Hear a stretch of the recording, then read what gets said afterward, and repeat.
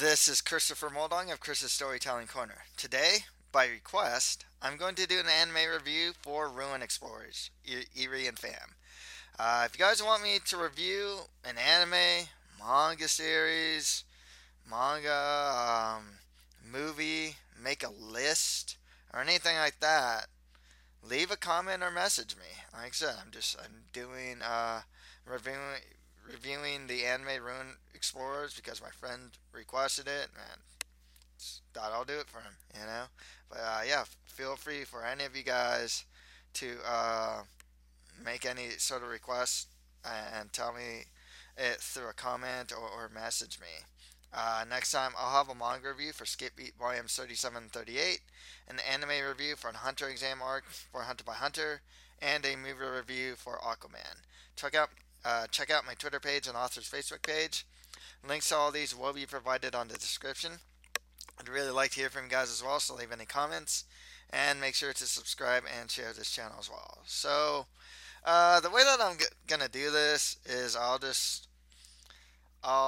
talk about each episode a bit, like give a synopsis on each episode of Ruin Explorers. There's only four, and then give my thoughts on Ruin Explorers, like the characters and just the overall story, and just kind of like the anime during that time. So yeah, let's just get started. Rune Explorers, it's also known as Rune Explorers Fam and Eerie, is a four-episode 1995 OVA by Animate and Asia Do. It's set in a fantasy environment, and the main characters are Fam and Eerie, who are two female treasure hunters working to find the ultimate power. Episode 1 is called As I Command Thee, and the story follows Fam and Eerie, who are searching for the legendary ultimate power, which is said to grant any wishes the finder may have. After obtaining the map from the merchant Galuf, they find the proof of royalty in an ancient castle where they fight off fellow treasure hunters Miguel and Rasha, along with Galuf and his dog too. The two learn that alongside the proof of royalty, they need the Sword of Sargus and Mirror of Truth to obtain the ultimate power. In episode 2, O Spirits That Reside in the Air, Eerie scolds Fam for being so slow at memorizing new spells, and it causes Fam to run away on her own. She encounters Lyle in the woods, and pretty much you can tell she falls in love with him. Lyle is also looking for the ultimate power, and the two partner up to find the rest of the treasures. Eventually, though, Fam, Lyle, Eerie, Miguel, Rasha, and Galuf all end up at a ruined city, which is the location of the Sword of Sargus. However, when they're there, they run into Rugadorul. Yes, that's his name, Rugadorul, who taunts Lyle and proves invulnerable to both swords and magic before vanishing, but he leaves a sword behind. Lyle reveals that Rugadorul was once a priest in his homeland, but was corrupted by magic and destroyed the entire kingdom, along with Lyle's fiancée, Maria. This is why Lyle wants the ultimate power. It's pretty much for revenge. In episode 3, Let the Light of Admonishment Shine Upon the Fools. As Eerie tries to grab the Sword of Sargus, it's revealed that the spirit inside it, Sargus, only lets people who are without materialistic wishes touch it. So Fam is the only person in the group allowed to touch the sword, and her wish is to help Lyle on his quest. She's determined to help the prince, and Eerie decides to come with them. And since Rasha has also fallen in love with Lyle, which causes a rivalry between her and Fam, she follows them as well and forces Miguel along. Galuf also is in tow, and the group goes to find the Mirror of Truth. However, Rugadorul finds the mirror first, then attacks the group and steals the proof of royalty and the Sword of Sargus. At the same time, it's revealed that Eerie's magic is the same type as Rugadorul's, and she can actually hurt him and harm him.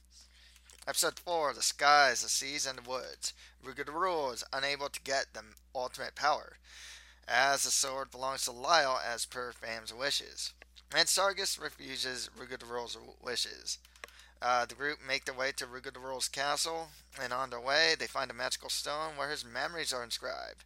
They tap into it, and they see that Rugadorul was corrupted by all the poverty and misery in the land that went unseen by the royal family. They wanted the power to stop it and access the powerful magic hidden by the king.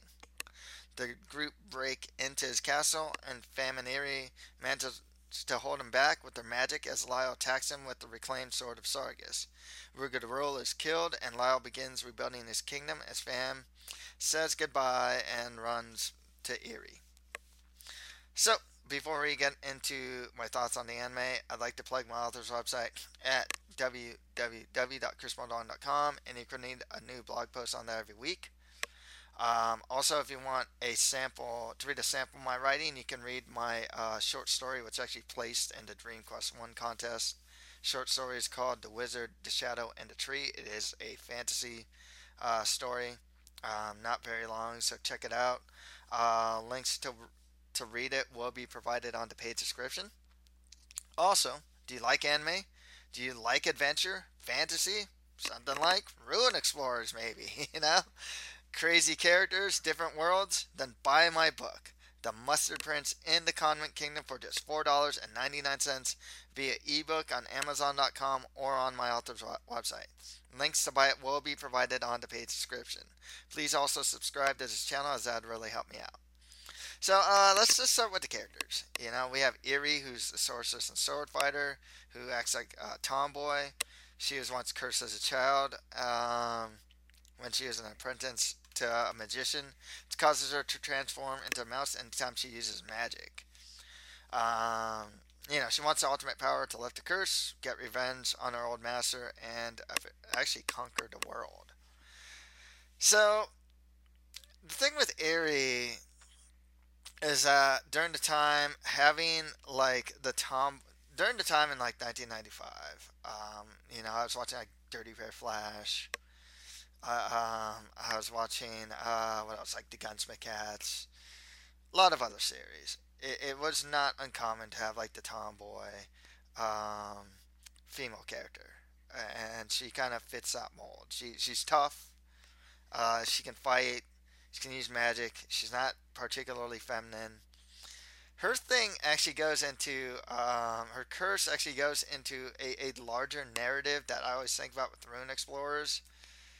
And I guess I'll just get into it here. It's like, why not continue the series?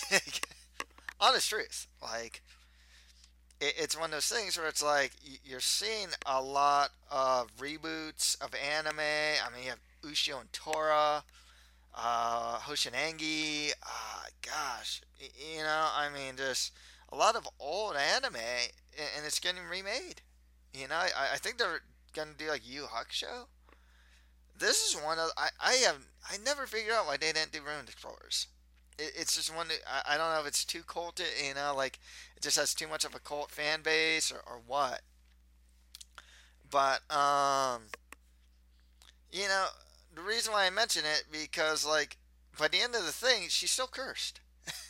And I mean, there is a story here about her lifting the curse. I mean, really, that they have a built-in story to continue on the series, to get revenge on her old master. I know nothing of her old master. He could be the next villain for all I know. I don't know. She could be her dad. I don't know.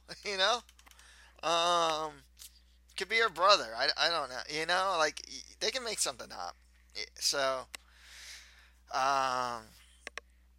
yeah, and then you have Femme. She's kind of immature, kind of airhead, real nice, pointy-eared, elf-like, has a cat tail. She's kind of a cat girl. She's a Wiccan sorceress who calls on the spirits of nature to perform magic. But she doesn't want to use her magic for destructive means because the spirits disapprove of such uses, and the sets might not talk to her any longer. And it result in her losing her magic abilities. All these characters I like. I mean, like, it's a weird thing with Ruin Explorers, and maybe that's why it's not talked about so much. And it goes with the series. It's a very solid series, and the characters are all solid. They're all distinct, but like I can't particularly say if they're memorable. Like I've probably seen a Fam and Eri before. I have seen them before. In some other anime, and while maybe it's just too short. You can't really get into the backstory. You know that Fam and Eri are friends, but like you don't really know how they met or anything like that. So you don't really have much to build upon. I like the character. I like Eri. I like Fam. I just there's not much I can really say about her. That I about a lot of these characters. Because they kind of just throw us into the middle of the story instead of some history or show us the beginning, and we just kind of go along from there. Like I said, that there isn't really much to say. Like I like her character. I think she fits well with Eri. She's definitely the more fumbler of the two. She fumbles a lot more than Eri. She's more feminine than Eri. So I mean, there is that contrast, and she's in love with Lyle Reru, who's the prince of the Lost Kingdom, and he's set for revenge against Rugadorul. Um, Lyle's pretty typical. I mean, there's not really not much to say about Lyle. He seems like a good guy. Kind of sucks what happened to him. Like, you know, I can see why he wants to defeat Rugadorul. Um, and he really is just Prince Charming. I mean, he acts decently. He acts nice. He's nice to the girls. The girls like him. You can see why they like him and whatnot. One woman that likes him, Rasha, who's the other female treasure hunter, who hangs out with Miguel and is the rival to Fam and Eri. Also Sorceress, but does not have a curse or like fear of animosity with the spirits. But she does have a strong fear of mice. And when Eri turns into a mouse, that freaks her out. Um, it, it's really tough to say. Like I said, I like every character here. Um, but with and Rasha, I think she kind of stands out a little more because she's definitely more of the aggressive character, and the as far as like trying to get with Lyle and whatnot, she's just more aggressive than, especially in Fam, who she's kind of rivals with, and just kind of goes for it a bit more. And in that sense, she kind of stood out a bit more. I like her coupling with Miguel, who's a swordsman and treasure hunter, who's like vain, boastful, and claims that nobody has ever cut him. And he's also defeated 50 cavalry men at once. I mean, this guy is the muscle. He is the fighter of the. Well, his class would be warrior, because fighter is mainly fist. He'd be swordsman or like warrior or maybe soldier. So everyone has their own class. Miguel, I guess, would be. I guess, well, he's not really a knight. I'd say like Lyle would be closer to knight. He's a little more noble.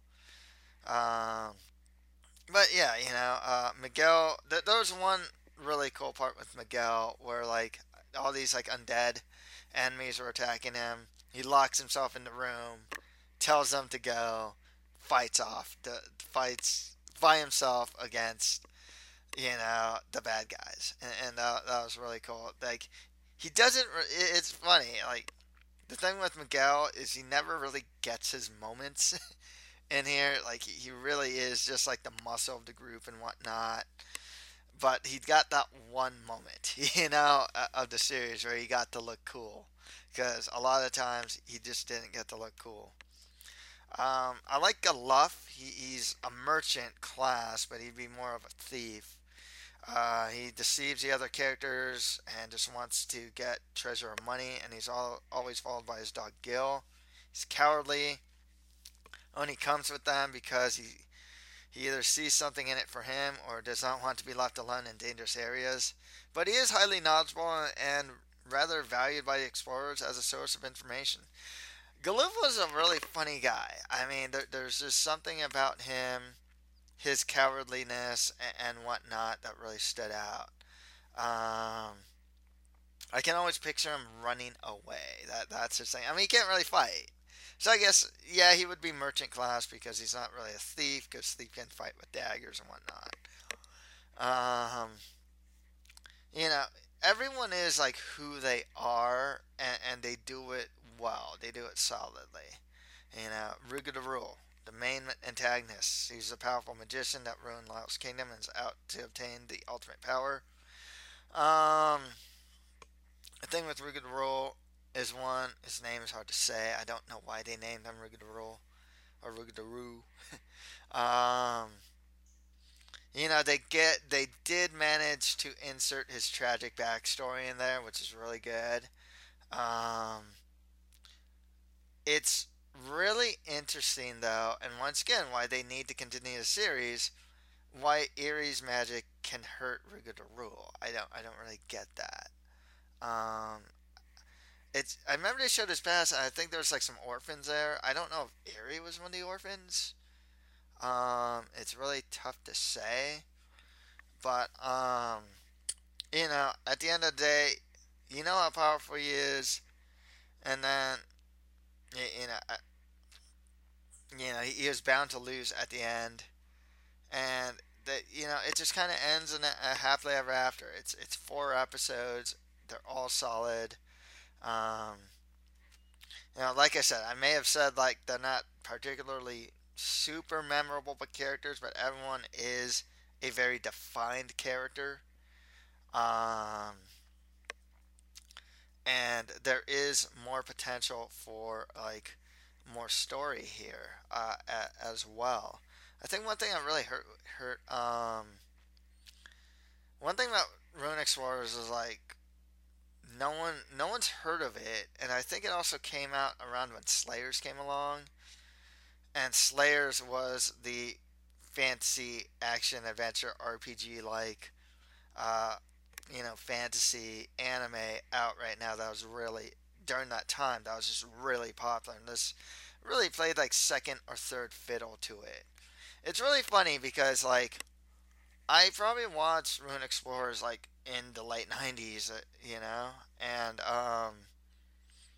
early 2000s or something like that. And I remember, oh yeah, this is it's good, it's solid, And I watched it pretty recently. I bought it and I watched it recently, all 4 episodes. Like, man, by today's standards, this is really good. I mean, back then, this was just okay. Yeah, solid. Solid story. Fun. Today's standards, because everything it doesn't try to be anything that it isn't. That's the thing. They go to these ruins. It's all action, fantasy, adventure. Everyone's a defined class.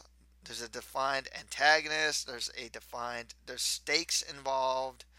Everyone has some form of stake involved as to why they want to get the ultimate power. We do get enough backstory to know everyone's motivations a bit. That can be dwelled on if they made more episodes or something, continued on with the manga or something. Um, and sometimes anime these days, sometimes you just don't get that, and it's very interesting that you can get all that in 4 episodes. You know, this isn't a particularly like deep or like you don't have a Lena inverse. Gowry Gabriev, like in Slayers. You remember those characters, and some of the storylines were actually really good. This one's like pretty cut and dry in a sense. It's pretty meat and potatoes. And I don't mean that in an insulting way. It does its job. It's just fun fantasy, and honestly, like I think there's a lot more potential for the story. That it's paced well. That there are some times when they have like big action, and then they calm it down, and then they have like some big action that happens and whatnot. A lot of things happen in this. There's only 4 episodes. A lot of things happen at a very, it's well paced, um, which is good. I mean, you only had the 4 episodes, and they, like I said, they crammed a lot. They didn't really cram it. They fit a lot into 4 episodes where you just kind of get everything. Um, I think there is a world to explore. Um, they only went to like one kingdom. You know, like Lyle's kingdom. That's it. I mean, there's a bigger world there. Out there. There's a curse that needs to be lifted. Um, so I like Rune Explorers as a standalone story, but it always I think one of the biggest problems, it always feels like uh, one stop in a bigger narrative, and that bigger narrative was never told, and I think it does need to be told. What they did fit in is good. You got to see the ruins.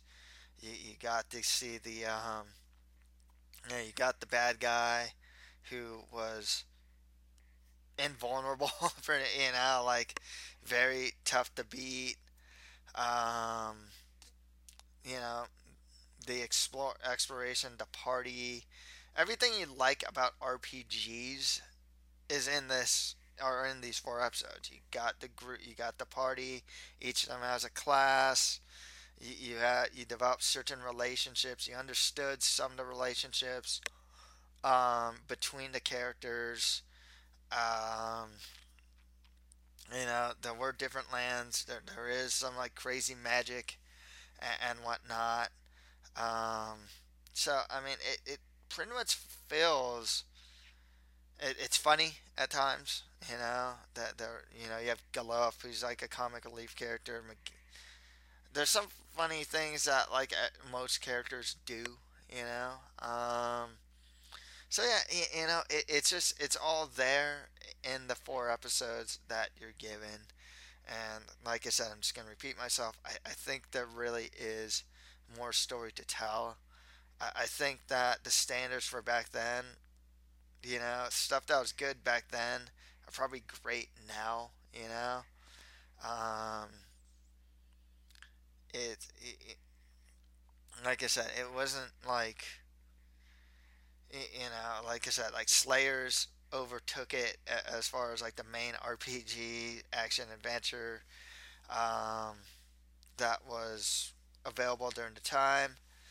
But like what they had to work with, and the story they had to tell was done really well. It's just a solid story, and yeah, I'd recommend it.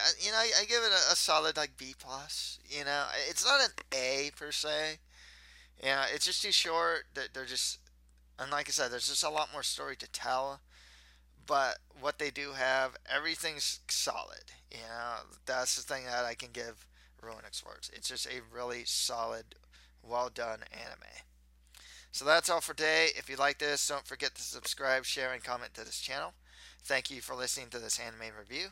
Next time I'll have a manga review for Skip Beat Volumes 37 and 38, an anime review for the Hunter Exam arc for Hunter x Hunter, and a movie review for Aquaman.